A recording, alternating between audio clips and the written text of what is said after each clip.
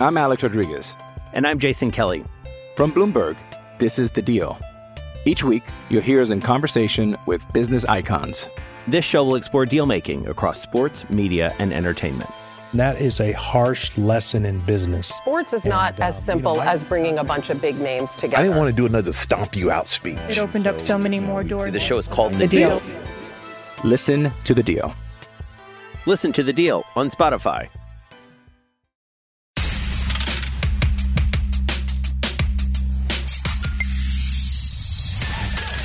It's the Opposition Research Podcast on HawkeyeNation.com.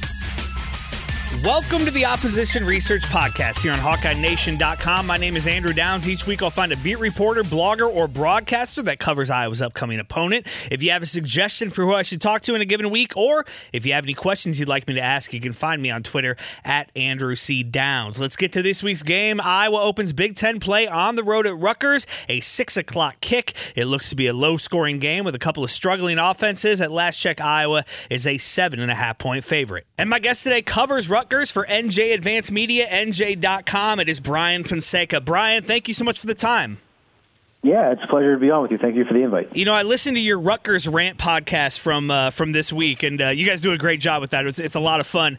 If you change a few of the names, if you take away the East Coast accents, you guys could be doing a podcast about the Iowa Hawkeyes, right? Uninspired play calling, lack of execution from the quarterback position, a struggling offensive line.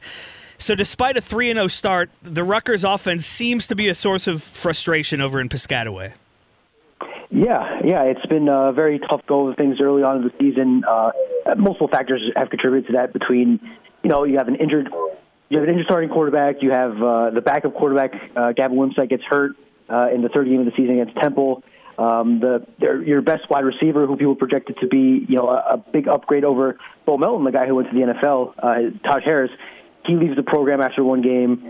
An offensive line, a makeshift offensive line with 4 new guys in the 6-man rotation, really has had some tough moments. So, I think we can all expect the over-under on this game. I believe last time I checked was 34.5 points.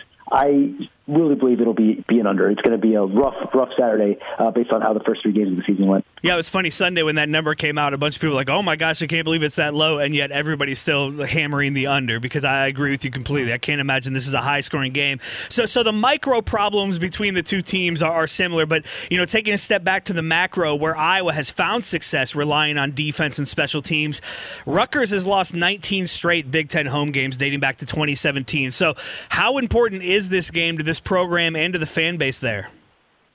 It'd be a huge win if they can get it. One, because you're beating an established Big Ten team. I think it's fair to say that Iowa is one of the favorites, if not the favorite, to win the Big Ten West in spite of some offensive difficulties. So it's a team they had never beaten before, and it gets them off to a 4-0 start for the first time since 2012, which was when they won the first and only time they won the Big East. So it would be a huge win. It's going to be the first night game they've had in 5 years. It's a really built-up game that I think we could probably agree, because of the low-scoring nature, is probably going to be close. So if they could steal this win, they're going to be better than a lot of people projected them to do for an entire season. I think I predicted them to be 4-8 in the preseason. So just to give you a perspective of how unexpected this start would be, and I think if they're able to steal this, you go into Ohio State the week after, and they're obviously going to lose that game, but you welcome Nebraska after that.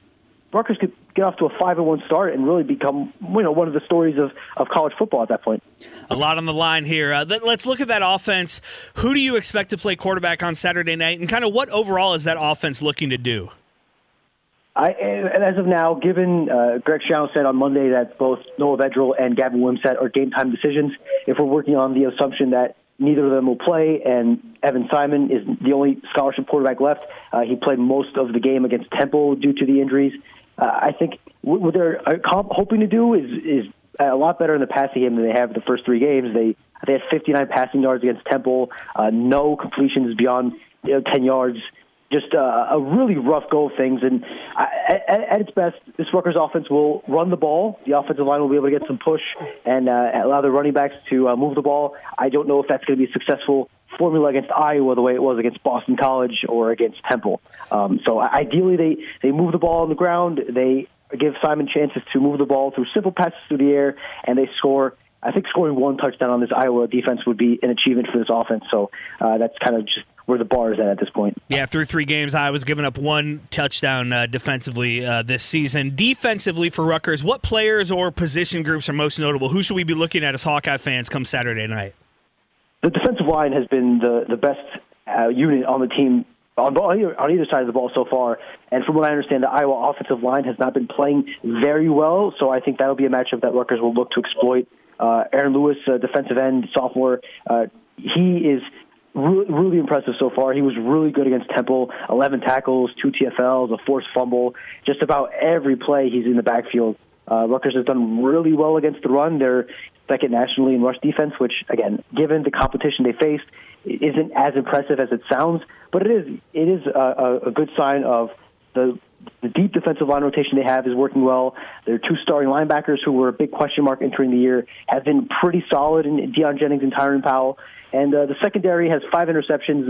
A lot of that came against Wagner, but they're more ball hawkish than maybe people expected entering the season. So the defense is again, much like Iowa, the strength of this team. And I think if they're able to get pressure on the quarterback, get into the backfield, and tackle Iowa's running backs as they've done so well recently, I think that'll be their only chance of any real success. I'm Alex Rodriguez. And I'm Jason Kelly.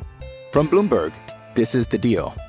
Each week, you'll hear us in conversation with business icons.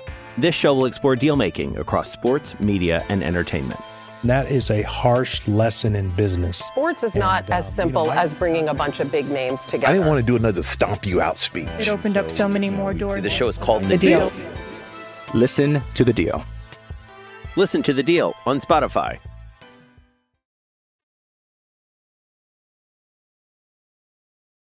All right, Brian, let's cut to the chase. The matchup that everyone is waiting for, the one that has the country enraptured, the punters. We here in Iowa, we love Tory Taylor. We're proud of him, but it's pretty clear objectively Adam Korsak is the best punter in the Big Ten. This is kind of an interesting matchup between these 2 teams here. Yeah, and they're going to have a lot of work on Saturday from what we can gather. So I think it's going to be very, very fun. I think Iowa, more than any other program in the country, appreciates punting. I still remember when Rutgers went to Iowa a few years ago, and Adam Korsak was getting a lot of respect from the Iowa fan base during the game, after the game. From what I've read, that Iowa is chanting MVP at their punter in the pregame warm-up. So I think there will be a lot of mutual appreciation. And on the Rutgers end, their best player has been a punter for the past 4 or 5 years since Korsak has been around. So I think there will be mutual respect and understanding and appreciation for the punt-off that is probably going to happen on Saturday. But as these things always go, we expect a punt-off. This game could, become a 55-49 barn burner for all we know. Yeah, right, exactly. It would be that high-scoring game. One of the most popular shirts around here is "Punting is Winning," if that tells you anything about this Hawkeye team.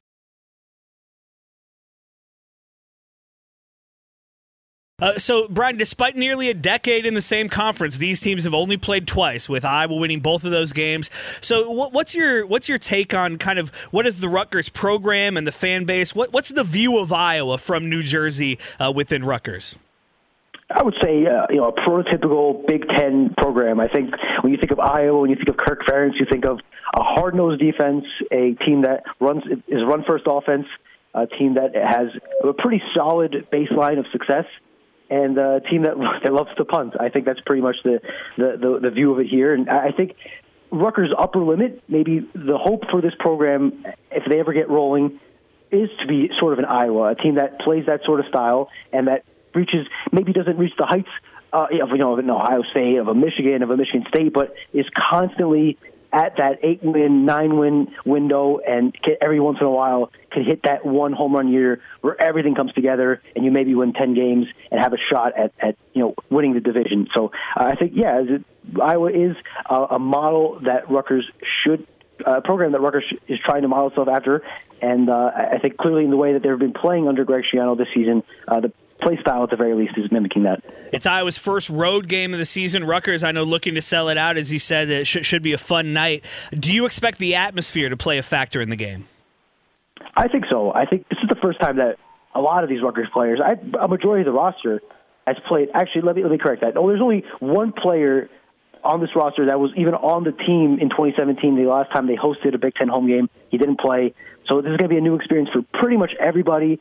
I think Rutgers fans are juiced up and excited to finally have a reason to be excited to be at a night game, to be able to cheer. And I think all that pent-up aggression and excitement will come out. So certainly I think it could have an impact, given that you said it's Iowa's first road game. So we'll see, and Rutgers certainly needed to be a factor because, again, they need all the help they can get. He is Brian Fonseca of NJ Advanced Media. Check out his work, NJ.com. Follow him on Twitter.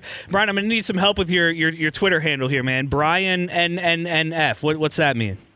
4 N's. So, yes, I get asked this a lot. I tried to do Brian F., which is my name. The first 3 N's were taken, so I just kind of rolled with it, and unfortunately, it's kind of followed me along. So, yes, it's Brian with an I and 4 N's and an F at the end. Love it. Give him a follow, certainly this week and moving forward. And again, I recommend that Rutgers, what is it, the Rutgers, what's your podcast Rant. called? Yeah, the Rutgers Rant. I like that. It's a good name, and it's a fun podcast. Man, thank you so much for the time. I really appreciate it, and enjoy yourself Saturday night. Hopefully it doesn't turn into, we had a game last Saturday night here in Iowa City. It got rain delayed, lightning delayed. It ended up being a 7-hour slog. So let's hope for a quicker game this weekend.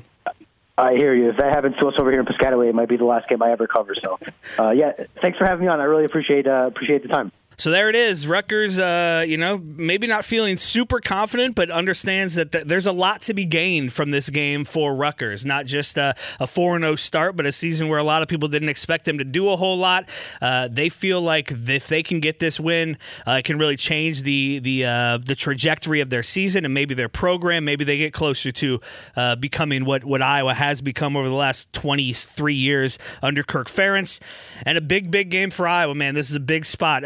Not a mathematical must-win, but I think if you're holding out any hope, as I am, that Iowa can get this thing turned around and still have a successful season, an 8-9 win season, compete for a Big Ten West title, those type of things, you need to win this game. You need to look good doing it. You hope the offense continues that forward momentum a little bit.